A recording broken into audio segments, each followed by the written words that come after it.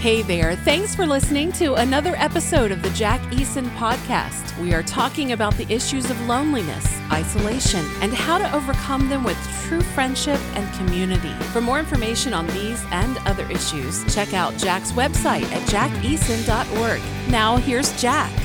My special guest today is Preston Tippin. He is the lead pastor at Northridge Church in Marshfield, Wisconsin, and did some very creative things, maybe extraordinary, maybe out-of-the-box things, that their church bought a strip club in their city. We're going to be talking about that today, along with a lot of ministry and tips from him about really making a difference together as the body of Christ. And as I've started investigating this to prepare for the book, I discovered that, maybe one of the reasons why we don't do that too well is because there's this epidemic of loneliness on the planet. Most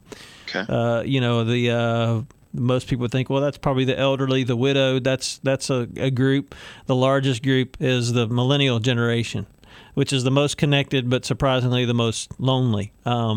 Sure. So there's a lot of stuff I'm going to be talking to different psychologists and ministry people about, but the main gist of the book, the conclusion that I want people to come to is, God knew all this, which is why He created community, and why He wants us to do life in community. And when we do life in community, we're better together is the tentative title. I don't know what the publisher will decide to call the book, but We Are Better Together is the title that I came up with. And the benefits of doing life together, which is, the whole Acts 2 passage, which is the benefit of fellowship and sharing your resources, and the benefit of worship, corporate worship. You got all these. There are benefits that God created, but when we work together, some awesome things are happening. So I was sharing this with Cynthia back at.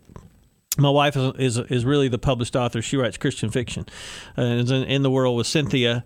The same genre in the world, and so we were sitting there at dinner, and I was talking about this, and Cynthia's like, "Well, I got to tell you what our church did about, powerful example of working together." And so she's telling me this story, the best of her recollection, and I'm just like, "Oh my gosh, that is you're speaking my language." And she's like, "Well, the person you really need to talk to is my pastor." She's like, "He can tell you the whole vision and story." So yeah, man, I wanted to hear just number one, your heart. Where does this come from for you personally? This whole idea of making an impact, and just hear the story, kind of unravel it for me. If I'm remembering correctly from her, it was really how you guys are making an impact locally with an area of the community that has been hit by prostitution and maybe even human trafficking, which we deal a lot with in the Dominican Republic. So yeah, just tell me a little bit about that. Yeah. Honestly, the story kind of starts with probably about, we're going to go back probably about 8 years.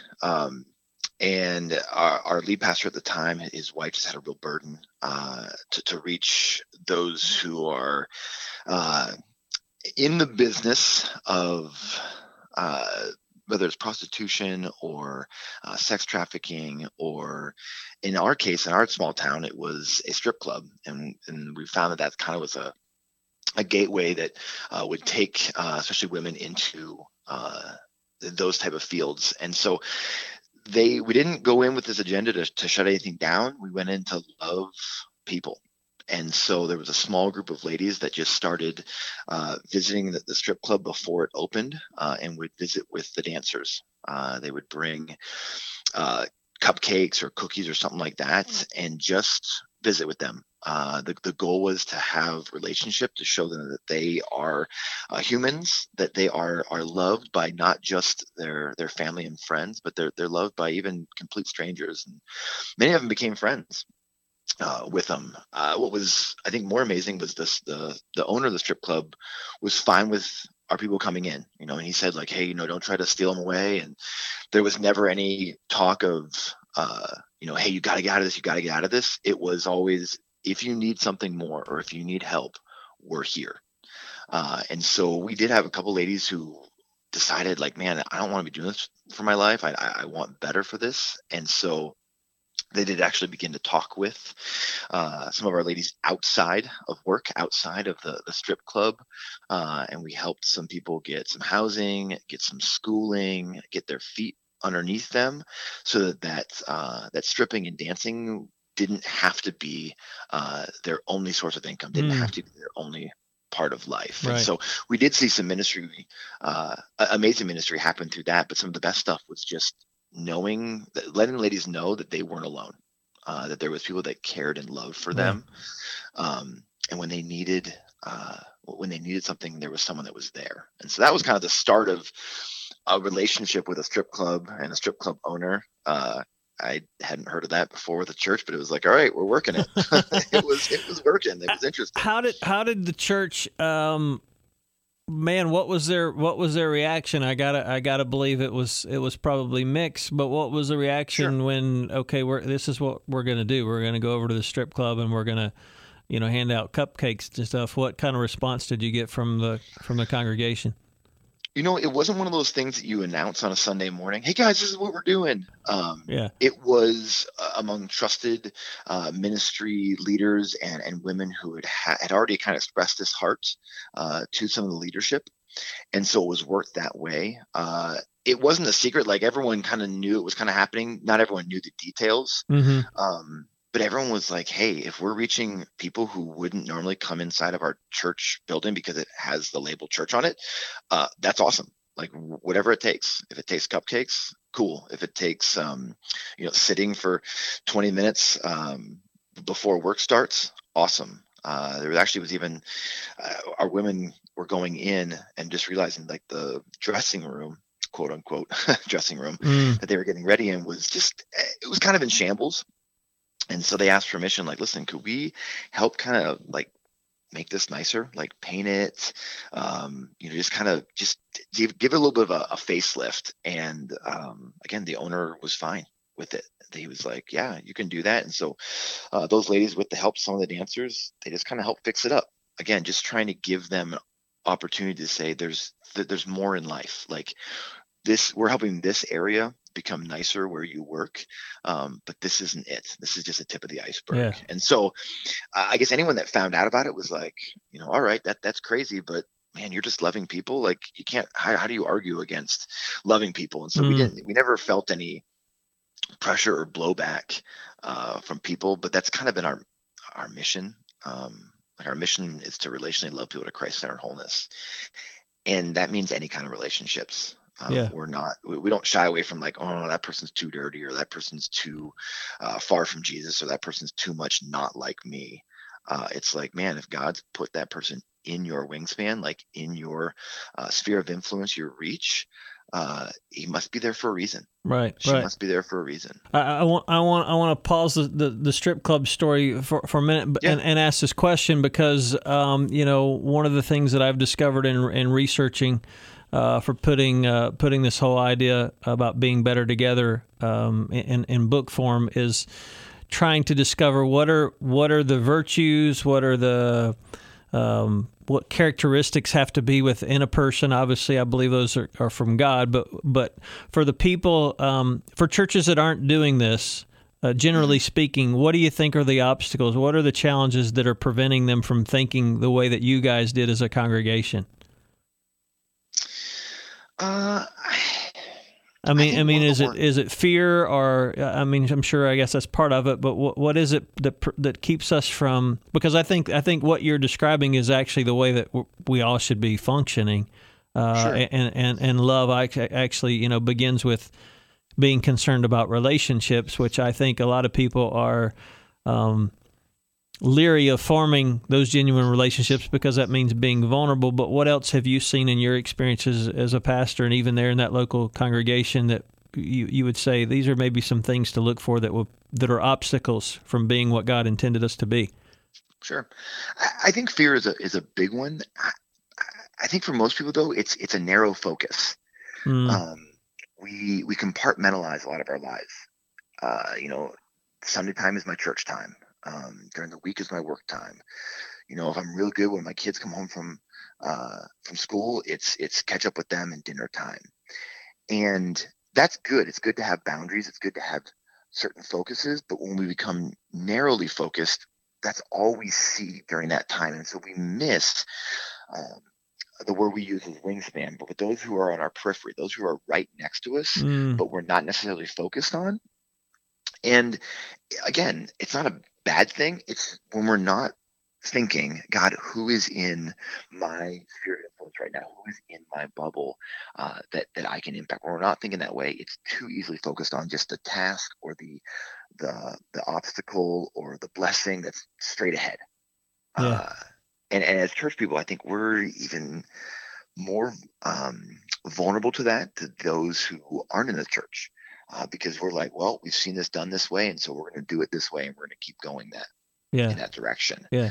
I think part of the church, and I'll have to go try to get through and get over as a church, is to continually talk about how it's not about Sunday. It's really about the other 6 days. Like, it is about seeing those who are in our sphere of influence, our wingspan, and grabbing a hold of them and saying, how are you really doing? What's really going on?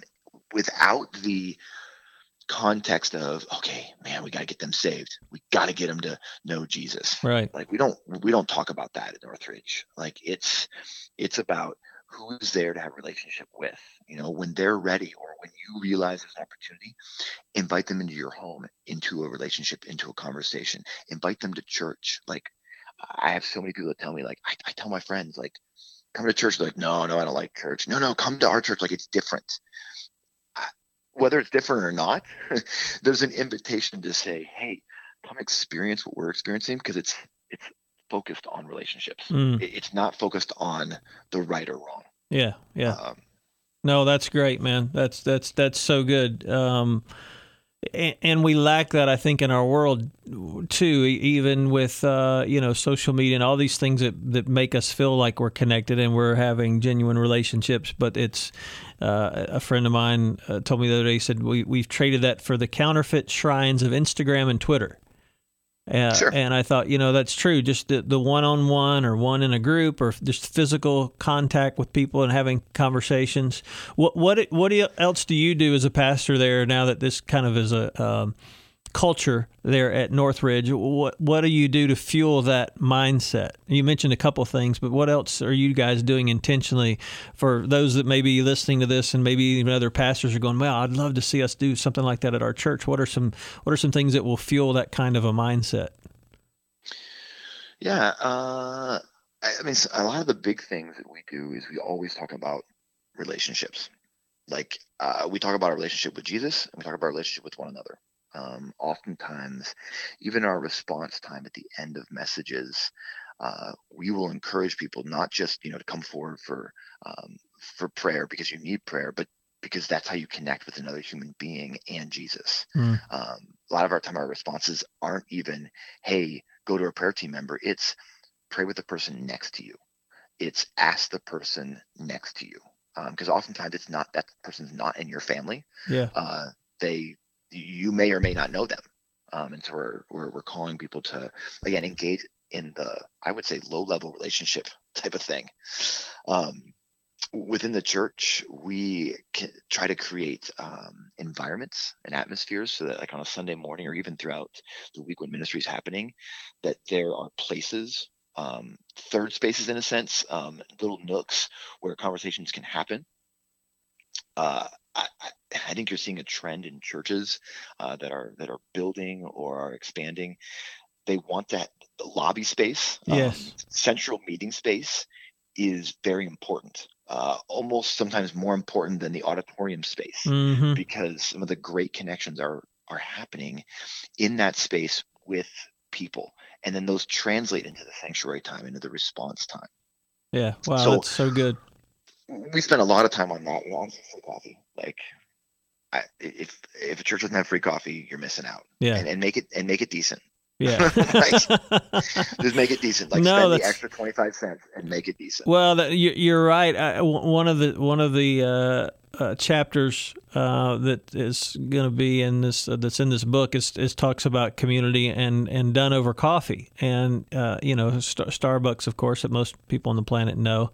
Sure. Talks about the third place. The CEO talked about, Yep. and you mentioned that third place, and I like to tell churches and even believers, hey, let's borrow from the $1 billion marketing budget that Starbucks has, and learn from what they have taught us, and even local coffee shops, even here in our own community. I'm going to be talking to that friend later about, okay, why do people gather here? Because it's really not about the coffee. They like the coffee, but there's a lot of conversations happening, and I think you're right. I think we in the church could learn from that. But well, back to the strip club. So yeah, go ahead. Oh, I was going to say that's a great example. Even in our town here, we just had a new coffee shop open up that's been very busy, and the coffee's decent. It's pretty good. The environment's great. Yeah. The environment that is created is where people want to be. Mm-hmm. Another thing that we do, you're asking like ways to engage people. One of our values is that we are servants together. So it's not just servant mindedness or wanting to serve your community. It's we don't do ministry alone. Like we literally look for opportunities to do ministry alongside other people in our church or those outside of our church. Because we believe that if we partner with local or even global organizations, everybody starts to win. Yeah, that's right. It's not a lone wolf. It's not a mentality of, man, I'm the best at this, so I'm just going to go do it. Well, if you're the best at that, then bring 4 people with you and do it together. And so it's constantly talking about those opportunities to do stuff with others. Yeah. Wow. That's awesome. That's awesome. Well, so the strip club story, back to the story, because I know the story continues. Sure. What happened and what is happening now as a result of the ministry you guys have done there? So ministry kind of happened, and about 2 years ago, my wife Amy was at a party, actually a series of different get-togethers with a family member of the owner of the strip club. And it's a small town here, and so a lot of people know everyone, but we didn't necessarily know these family members very deep. It was at one of these events, these parties that my wife was at, which part of the events and part of the parties, the reason was it was to bring awareness to sex trafficking, was to bring awareness to the plight of women really outside of even America. And at the end of one of these parties, this family member of the strip club owner turned to my wife and said, hey, you guys, knowing my wife's the pastor and knowing she's at Northridge, said you should buy the strip club, the rear end is what it's called, and tear it down and build something awesome there. Build something amazing. And Amy was kind of like, ha, ha, ha, that's funny. Like, we don't buy gigantic properties and do things. Like, we're not in the development of property. But she came home that night and said to me, and she goes, the weirdest thing happened. And she relays the story to me. And she's like, I feel like we might need to do something about this. And through a lot of like prayer of, no, there's no way that could happen, to, okay, you know what? It doesn't hurt to have a conversation. We reached out to the strip club owner, and his actually first words to me were, yeah, I was expecting your call. And I was like, whoa, okay. And through that, a friendship kind of formed. Through that, we were able to start to talk. Our church had been experiencing, and is experiencing, like some incredible growth. And so we were starting to think like, man, we're starting to outsize our building. Like, is this an opportunity God's opening up, like with a whole new set of property, a lot more property on the opposite side of town. And so through our relationship, through conversations over the last couple of months, the strip club owner actually decides on his own to shut the club down. I was the second call he made. Actually, he said, you know what? I had some inspiration over the weekend. We're not opening up Monday. I'm shutting the club down. And so actually our ministry ladies who were doing ministry every week were kind of like, oh, we don't have a place to go anymore. They were not upset. They was kind of like surprised, and now like, wait, we've been doing this so long. Now what? Wow. And so he decides to close it. We start entering into like, man, what would it look like to even buy it? And everything in a church moves slowly. Like I kept telling him, like, it's kind of like a ship, man. It takes a long time to turn and change direction. But we kept seeing God's fingerprints all over it. Like from the moment of him being open to it to the next step of him actually deciding to shutting it with no deal even in place or even talked about, to us saying, hey, what would it really look like? Can we come up, with a fair price for this? To actually other strip clubs. There's a strip club in another state that almost was like a franchise thing. When they heard that this strip club had closed, called the owner and said, like, hey, we'd be interested in buying it. And the owner literally said, well, I have someone else interested in it first, and basically bought us 2 months of time to line stuff up.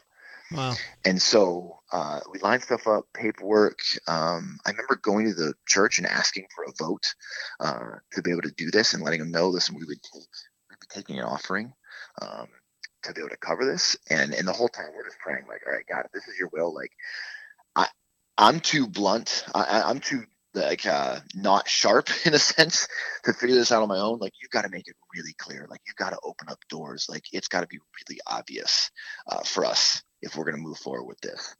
And so on the day of the vote, it was overwhelmingly, yes, we should buy this.